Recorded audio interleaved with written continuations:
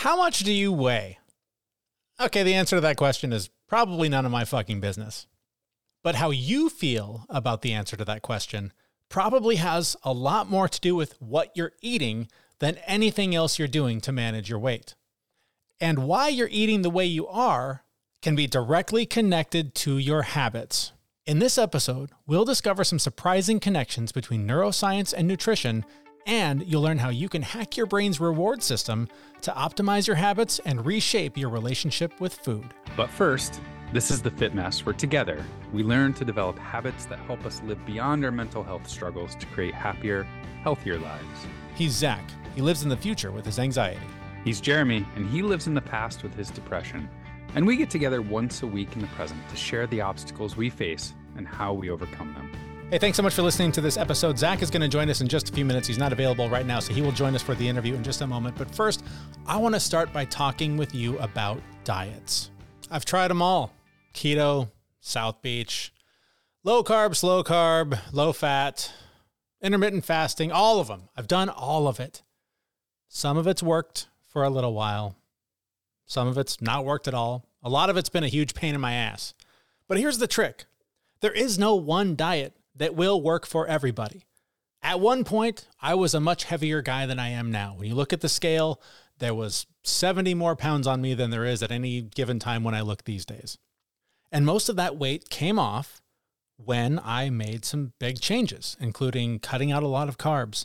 I quit drinking alcohol, which, spoiler alert, was probably the biggest factor in my weight loss of anything that I tried. But along the way, eating a little bit better, drinking not at all, inspired me to start moving more. I started riding a bike to work every day. That wasn't enough. I started going to the gym every day. I started just stacking these little things on top of each other that helped me melt off, again, like 70 pounds. I had people ask me, what are you doing? How is this working for you? This is incredible. I can't believe the transformation. And when I told them what I did, they tried it. I don't know how severely they tried it. I don't know how far in they went. Or maybe they just dabbled for a few days and gave up. But I don't think I know anybody who had the same level of success, in big air quotes, with weight loss that I had based on what I did. And that's because nutrition is so specific to each person. And full disclosure, that weight that I lost wasn't all that I've had to lose. I still have weight to lose now to get to where I want to be. And when I say weight loss, I don't mean a number on a scale. I mean looking the way I want to look, feeling the way I want to feel in my clothes, having a level of confidence that I think comes with a body that I build through intention and through discipline that is a symbol of the hard work that I've put in. To me, that's when I talk about weight loss, that's what I'm talking about for me, is I want to get to a point where physically I am fit for whatever task is at hand and that I don't feel shame, when I'm at the pool with my shirt off or whatever. These are the things that I wrestle with. So I've been experimenting lately with my own diet. I'm taking advice from a lot of different experts that I trust and basically trying to make sure that I get enough protein, trying to get the right amount of good fats, and trying to get enough vegetables into my pie hole every day. And one of the keys to that is measuring it. I know that if I don't measure it, I estimate in my head, kinda, and feel like maybe I could have a little bit more, dessert after dinner or a little bit extra popcorn with the movie that night. And when I'm not tracking that, I know I'm going over, because when I do track it, the evidence is there. I can see when I would otherwise make decisions to keep eating when I don't need to. And now that I'm tracking it, it's making a huge difference in the way that I feel every day. It's making me have enough energy to go to the gym in the morning. I don't feel groggy. I don't feel the food hangover from eating too late or too much the night before. But when I get to the gym the next morning, I have the fuel to push a little bit harder, because I'm also tracking that. I'm tracking how much am I lifting every time I lift something. Can I lift a little bit more of this time than I did last time? What do I need to maybe back off on today because I just don't have it in me? Maybe I'm a little too sore to lift as much as I did last time. All of these things come back to, for me, measuring it. If I don't measure it, then I'm guessing. And I know that when I'm guessing, it's based on a lot of emotion, and the emotion is almost always wrong. So I'm trying more and more to rely on data to make the kinds of choices that will lead to the kinds of habits that will lead to the kind of lifestyle that I'm trying to live. So having shared all that, I also want to share that I am no nutritionist. I am no expert. I am no licensed dietitian. I would not necessarily take my advice about what you should eat, what you should fuel your body with, because again, we're all different. But that's why today we have an expert that can help you make the right kinds of choices, or at least know where to turn so you can find the right answers to the questions you have. That's coming up in just a minute. If you're tired of dealing with those pesky post-workout aches and pains, we've got something you need to check out right now. It's the new Recover Ice Bath. It's the ultimate game changer for your recovery routine. And guess what? It's surprisingly affordable, and we're going to throw in free shipping anywhere in the world. That's not something we can offer forever, so you got to act fast to get your hands on this incredible ice bath. So don't let muscle soreness slow you down. Go to our website, click on the link in the show notes for this episode, and experience the power of the new Recover Ice Bath for yourself. All right, our guest is Rebecca Washuta. She is a licensed dietitian and health coach specializing in weight loss and autoimmune conditions. And we started really looking at diets. What are they? Do any of them really work? I think it depends on who you ask. And I think to the large majority of the population, diet has a really negative connotation, right? People associate diet with restriction, diet with not being able to eat their favorite foods, diet with only eating salads, or, on the flip side, the keto diet, right? Where you're only eating meat and cheese. But really, in general, diet just encompasses everything that you're putting in your body. And so I do think it's important to take away that negative connotation because it doesn't have to be restrictive. So how do we fix that? Because for so many people, this is an epidemic for millions, and it just seems so simple. It's the food we put in our face. Why is it such a big challenge for us to solve this problem? It's such a big challenge because there's no one perfect diet. It's been shown throughout the research that you can lose weight on a very low-fat diet, right? Those are like the diets of the 90s that everyone was pitching. Fat's bad, everyone do low fat. And you can lose weight that way. It's very hard because all of your hunger hormones are going to increase. And we're in these environments where we're surrounded and bombarded by food propaganda. So it's very hard to do, but you can do it that way. On the flip side, on the other side of the spectrum, you can also lose weight on a keto diet. So it really depends on your lifestyle and your preferences and your goals. There's no one perfect diet. And I think there's so much misinformation out there and people trying to press upon other people what they think is right for them. And I always tell my clients, anyone who is trying to give you diet advice without really walking through your medical, understanding your genetics, your microbiome, they don't have your best interest in mind, because you really need to know more about a person to understand what diet they will thrive on. Let's take it back a little bit. So you have more than just a couple of certifications in, things around how the human body works and nutrition and things like that. I'd love to hear you talk about like how you've gotten to the point where you're at. Like what have you done along the way to get to where you are now, talking about behavior changes and habit formation and the food that we put in our bodies? I went to school. I went to Tulane University. I majored in neuroscience. Wasn't sure what I wanted to do with it. Nutrition definitely wasn't even on my radar. I just knew I was someone who liked science. Once I graduated, I moved to Philadelphia. I worked as a research assistant at University of Pennsylvania. I hopped around a bit more, and I wound up in the pharmaceutical industry. So it was really interesting because you do get to see the behind the scenes of what's going on with the drugs and everything happening in the clinical trials, before the drugs go to market and are FDA approved. So it was interesting to me initially. And, I was 27, I was making a lot of money. I was traveling the country. I had the corporate credit card. I was taking clients out to fancy dinners, but I wasn't happy. So what I thought was my dream job, once I actually got there, I was like, this isn't it. And the reason for that is because when you get to see the behind the scenes, you see all the drugs that don't work, right? And so for every drug that's approved, there are hundreds that don't work. And there are these people in the clinical trials, their whole lives depend on these drugs working and they don't. So it's really hard and it's sad to see that for the most part, it's a lot of failures. And so, I got to the point where I said, I don't want to be working to just manage and treat disease. I want to be upstream from that. And I want to work to promote it. And I want to work to promote health and prevent disease. So in my late 20s, I went back to grad school for nutrition and I got my master's. I did this while I was working full time. So it was a hectic 2 years, but got my master's. And then in order to become a dietitian, you need to do an internship. So did my internship, passed my board exam, got licensed in the state of Florida where I live.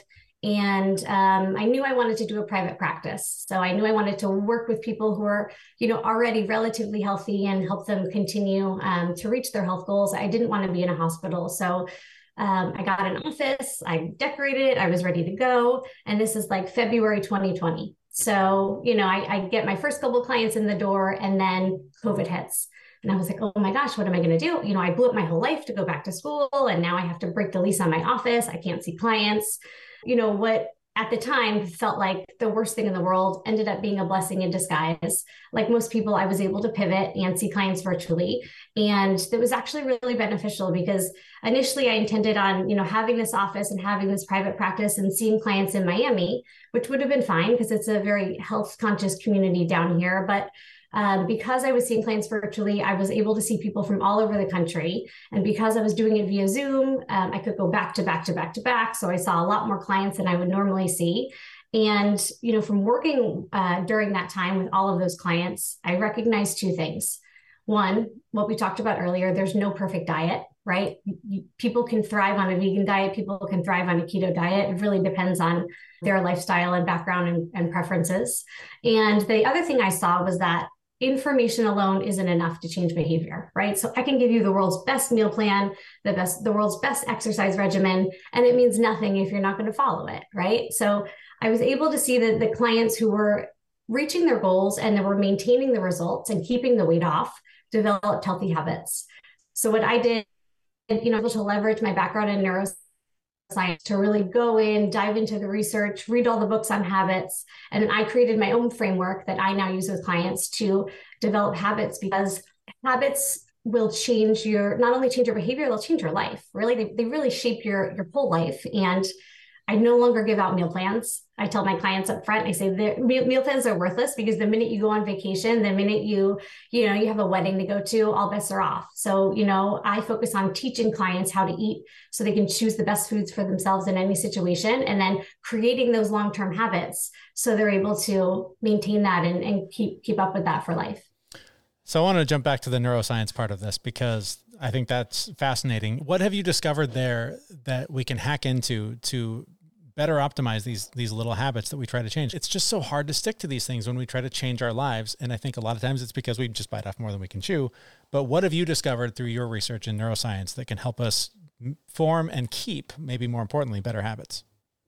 I've learned a lot, and I'm super excited to share it. And pardon me if I kind of geek out here because neuroscience, is my background and I love this stuff. So I think the problem most people have with creating habits is there's this misinformation out there that repetition creates habits. And it's not true, right? There's this random quote that it only takes 30 days to create a habit. And so I think people, start doing something and maybe they do stick with it for 30 days. And if it doesn't become a habit at that point, they're frustrated, they feel dejected, they have a lot of negative self-talk, and they usually throw in the towel. So repetition is meaningless, really, when it comes down to it. That's the old school way to do it. And that's for a lot of reasons. The first is, it depends on what type of habit you're trying to create, right? Because there are different levels. If you're trying to drink a glass of water first thing in the morning when you wake up, that's relatively easy. You can probably incorporate that into your routine if you do it for 30 days. If you're trying to work out for 45 minutes every morning and you're starting from scratch, that's going to take a little bit longer. There isn't something across the board that habits in general only take this much amount of time. Like there's a lot of nuance here. But one of the easiest hacks is that pleasurable feelings reinforce behavior. And so I'll go into the evolutionary biology of this. Our ancestors found that things that made them feel good also helped them survive, right? So like having sex, procreation, friendships, tribes, and protection, food, energy, muscle, right? So our brains have evolved in a way where pleasurable feelings reinforce behavior. Our brains want to repeat feelings that feel good, things that make us feel good. And so this really all comes down to dopamine. So dopamine is the feel-good neurotransmitter most people are familiar with. And dopamine winds up being like Miracle-Gro for the connections between your neurons. So if you feel good when you're doing something, dopamine is going to strengthen the connection between the synapses and make that behavior easier to repeat. So I'll give you a general example. I'm sure we've all found ourselves walking into the kitchen, you open up the pantry and you start eating potato chips, right? And then you get halfway through a bag before you even notice. That's a great example of dopamine. And so sometime in the past, you have eaten those potato chips and you have felt really good about it. And so dopamine was released. It strengthened the connection between the neurons that made that behavior happen. And now that behavior becomes more automatic. And so we can leverage this for habits that we do want, right? So we want to be able to break that pattern of the mindless snacking and the fog eating, but we can actually leverage this for good and in order to create habits that we like. And so my best advice to someone is if you're looking to create a habit, don't start with something that you hate, right? I have so many clients that come to me and say, I want to get in shape this year. I'm going to start running, but I hate running. It's just going to be an uphill battle. You're literally working against all of your neurobiological mechanisms. And so it's not that you have to, the only way to create a good habit is to start with something that you love. You don't have to be thrilled or excited about it, but at least start with an activity that's neutral, right? That you have neutral feelings about. Or, if your goal is to work out, there's so many different options, right? You could do ballet, you could do kung fu, find something that gives you some joy, because that way you can leverage the reward pathway in your brain, and it's really going to help. So do you ever get to a point where you're practiced enough in taking on new habits where you could take on something that you do hate doing? Or would you just recommend not doing that at all? Yes. And so I'll tell you how. So there is this theory, which I'm sure you've heard of. It's called postural feedback. And it's the idea that, yes, our brain is controlling our body, but our brain is also monitoring our body for cues, right? It's constantly monitoring our heart rate, our breathing, our position in space to know, like, are we in danger? Are we safe? Right? That's just like an evolutionary mechanisms that we've developed. And so the postural feedback theory is that because the brain is constantly monitoring the body, you can sort of trick the brain into feeling certain ways, right? So if you've ever heard of the example that if you put a pencil in your mouth and force a smile, they've done the fMRI studies that it actually makes people happy, right? Even though you don't want to smile, just the act of spreading your lips like that. There was another study done at Harvard, which many people have heard of, and it's about power poses, right? So they found that if you make yourself look bigger, right? If you put your hands here, if you put your hands on your hips, if you lean forward on a table compared to, like crossing your arms and being small, you actually feel more confident. You can trick your brain into feeling more confident. And that's something, I've used in big boardrooms and pharmaceutical companies. So it anecdotally it works. But there's all the research behind it. So what you can do is you can use that mechanism to trick your brain into thinking that it likes an activity, even if you don't like it. So there are ways that, and I go through this in my course and with my clients, there are ways that you can use your body to trick your brain into thinking that you like something. So really anything can become a habit if you're committed enough. I'm totally asking for a friend here, not asking for myself at all. But let's just assume that somebody hates going to the gym for 45 minutes a day. How do I trick my brain into liking that horrendous activity? Okay. Well, so this seems silly, but I want you to try it, and then I want you to report. You mean my friend? So, you're my friend to try it, not me. This is totally for my friend. Tell your friend to try it. So the best way to do it is feelings of, like I said before, feelings of success and feelings of pleasure release the dopamine, and that helps to reinforce the behavior. So when you do go to the gym, you need to reward yourself. And so there's different ways to do that, right? You can reward yourself at different intervals. Like, hey, if I go to the gym every day this week, I'm getting, I don't know what men do. I was going to say a massage. Do men get massages? Sure, let's go with massage. I do. Yeah. I'm going to get a massage this weekend. I'm going to get my nails done. I'm going to get a haircut. I'm going to, whatever it is, do something to reward yourself, because that's going to help. The other thing you can do is, back to the postural feedback theory, is once you get to the gym, you want to celebrate. So what I tell clients is, like, pretend like you just got a check from the IRS for $10,000. You're so excited because everyone has a sort of like celebratory move, right? For some people, it's like, yeah, like this. Some people jump around, spin, like whatever you would do. So like whatever is instinctual to you when you get really, really good news, that's your move. Like, I want you to do that when you get to the gym. I want you to celebrate, because your body is going to see, your brain is going to notice that, and it's going to say, hey, this is good. Like, this feels good. I like going to the gym, and it's going to reinforce that behavior. That's funny. So it feels silly. It really does. But I actually, when I go to the gym, I choose to get excited about the moves and the workouts. And it's so funny because I choose to be excited, and I'm excited, and I get my stuff out and I'm ready to go and do a couple practice moves. I'm like, it feels so good. And then the middle of the workout, I'm like, oh my God, this sucks. And at the end of the workout, I have this moment of these two worlds colliding with each other, of like this excitement and pure pain. And like, wait, what just happened? But it keeps me going every day. How did we get here? Yeah, for sure. And at the end of the workout, like you feel good, right? Those positive feelings take over, and that's what makes you want to go back. Yeah, it's a success for me personally. Yeah. Yeah. Let's go back to the first half of this where we started with the nutrition, because there is so much nonsense there. And like you said, it's so individualized. Like if somebody's not asking you the right questions, they're just trying to sell you, nonsense. So how do we differentiate the nonsense? Where do we get the right advice? How do we figure out how to fix that part of our physical fitness?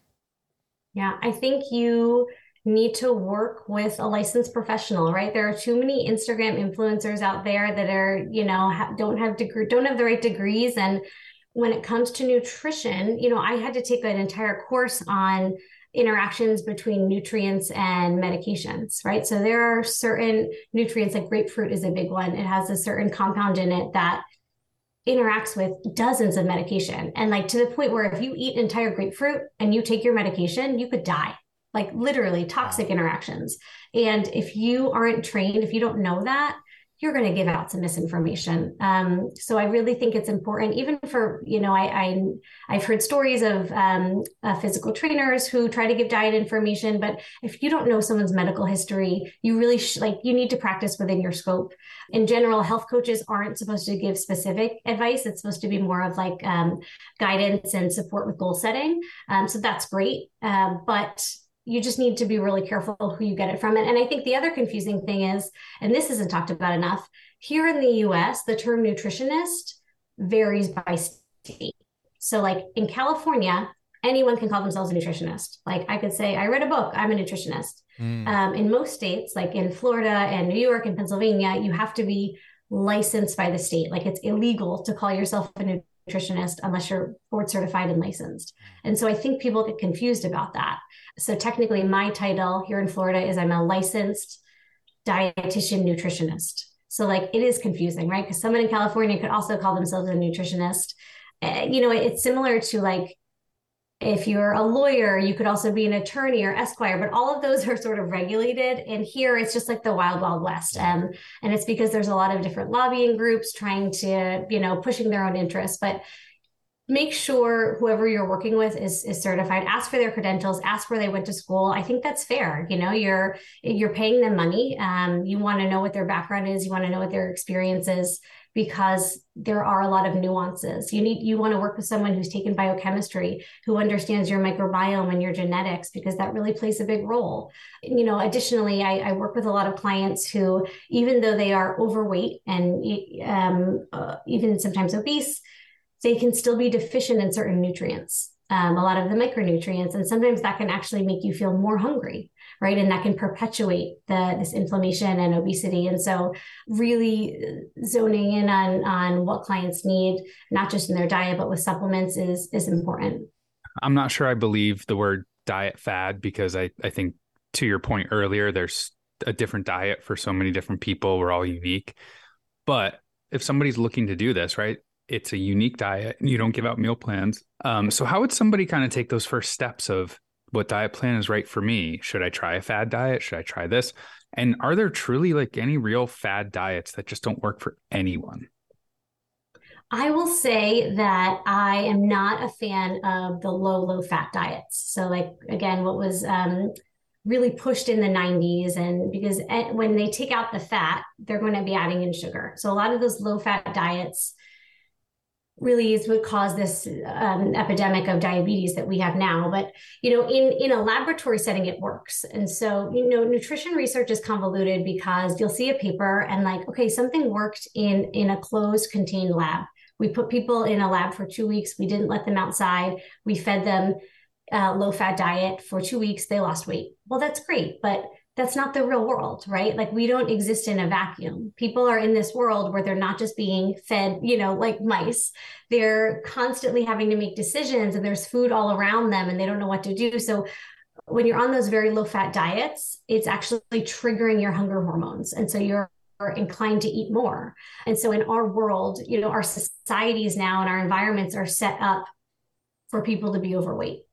They are. And that's the problem, right? Like it's so much easier to get McDonald's and so much more affordable to get McDonald's than it is to buy a salad at Whole Foods. And it's unfortunate, but it's like, if you go with the flow and you're just sort of like not conscious in your environment, you're going to be overweight. So I'm not a fan of low fat, because even though it works in the lab and you can find research study to say that it works, it's going to increase your hunger hormones, and that's going to make you binge eat.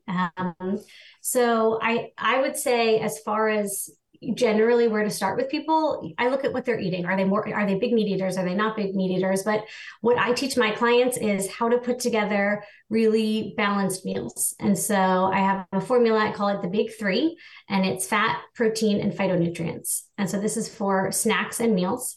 And so fat could be, avocado, olive oil, dairy, Greek yogurt, protein, any type of meat, or if you're vegetarian, tofu, even beans, like we can work with that. And then phytonutrients are just plant foods. So that's really where you're going to get your fiber in. And then if you want to add some carbs to that, awesome, but you need to make sure you have at least those three in each meal. And once I get clients started on that, to say like, use this, and I give them lists of here are fats and top proteins and phytonutrients. Use this to put together your meals and snacks for the week. And let's talk next week. They come back saying, I didn't know what it felt like to be full. I didn't realize I wasn't full. I just thought I was hanging out in the kitchen all the time. But when you are really satisfied and you're having enough protein and enough fat and, the carbs you were craving, and your blood sugar is balanced and your insulin is balanced, you won't be hungry for 4 or 5 hours, and you can be focused and you can do your work. I know we're in this world now where a lot of people are working from home. It's easy to hop into the kitchen and grab snacks, but most people aren't getting enough fat or protein, and those are the most filling macronutrients, and that's what's going to turn down your hunger hormones. What people don't realize is, similar to the way that our bodies have a thermostat, right? So if we are too cold, we shiver. If we're hot, we sweat. Our bodies also have a lipostat, so like a thermometer to measure the fat on our body. And so that can be changed, but generally speaking, your body is going to fight really hard to keep your fat percentage at the same percent. And so that's why when you do severe calorie restriction, your hunger hormones are going to go through the roof, and you're not going to be able to sustain it. So my approach is not counting calories. It's not meal plans. It's really focusing on teaching clients how to build really satisfying meals and snacks, how to balance their hormones, balance their blood sugar. And it's super effective. So much great advice there. If somebody wants to work with you, find out more about you, where can they find you online or perhaps in person if you're operating things in person these days? Yeah, for sure. So they can find me online. My website is happyhealthynutritionist.com. Same for Instagram. And right now I'm actually just seeing clients virtually. So open to working with anyone. I have a few different packages. Our thanks to Rebecca Washuta. You can learn more about her and her work in the show notes for this episode at thefitmess.com. Some key takeaways from that interview. Number one, the brain's reward system plays a crucial role in shaping our habits and behaviors. By understanding how this system works, we can effectively create lasting behavior changes. Dopamine, a neurotransmitter associated with pleasure and reward, can be harnessed to reinforce positive habits and make them more sustainable. 2, restrictive diets and quick fix resolutions often lead to failure. Instead, a sustainable and enjoyable approach to nutrition and habits is key. By finding pleasure and satisfaction in the foods we eat and the activities we engage in, we can create a positive feedback loop that reinforces healthy behaviors. And finally, hacking your brain's reward system involves understanding the triggers and cues that lead to unhealthy habits. By identifying those triggers, we can interrupt the automatic response and replace it with a healthier alternative. This process requires self-awareness, mindfulness, and a willingness to experiment with new strategies. So much more great advice in that interview. I'm so glad that we were able to share that with you. Thank you so much for listening. If you'd like to learn more about this, we will be publishing an additional blog to go deeper on this information. That's going to be available at our website, thefitmess.com. You'll also find a brand new episode from us there in just a few days. Thank you so much for listening. We'll see you soon. We know this podcast is amazing and doesn't seem to lack anything, but we need a legal disclaimer. Prior to implementing anything discussed in this podcast, it is your responsibility to conduct your own research and consult your physician. You should assume that Jeremy and Zach don't know what they're talking about, and they're not liable for any physical or emotional issues that occur directly or indirectly from listening to this podcast.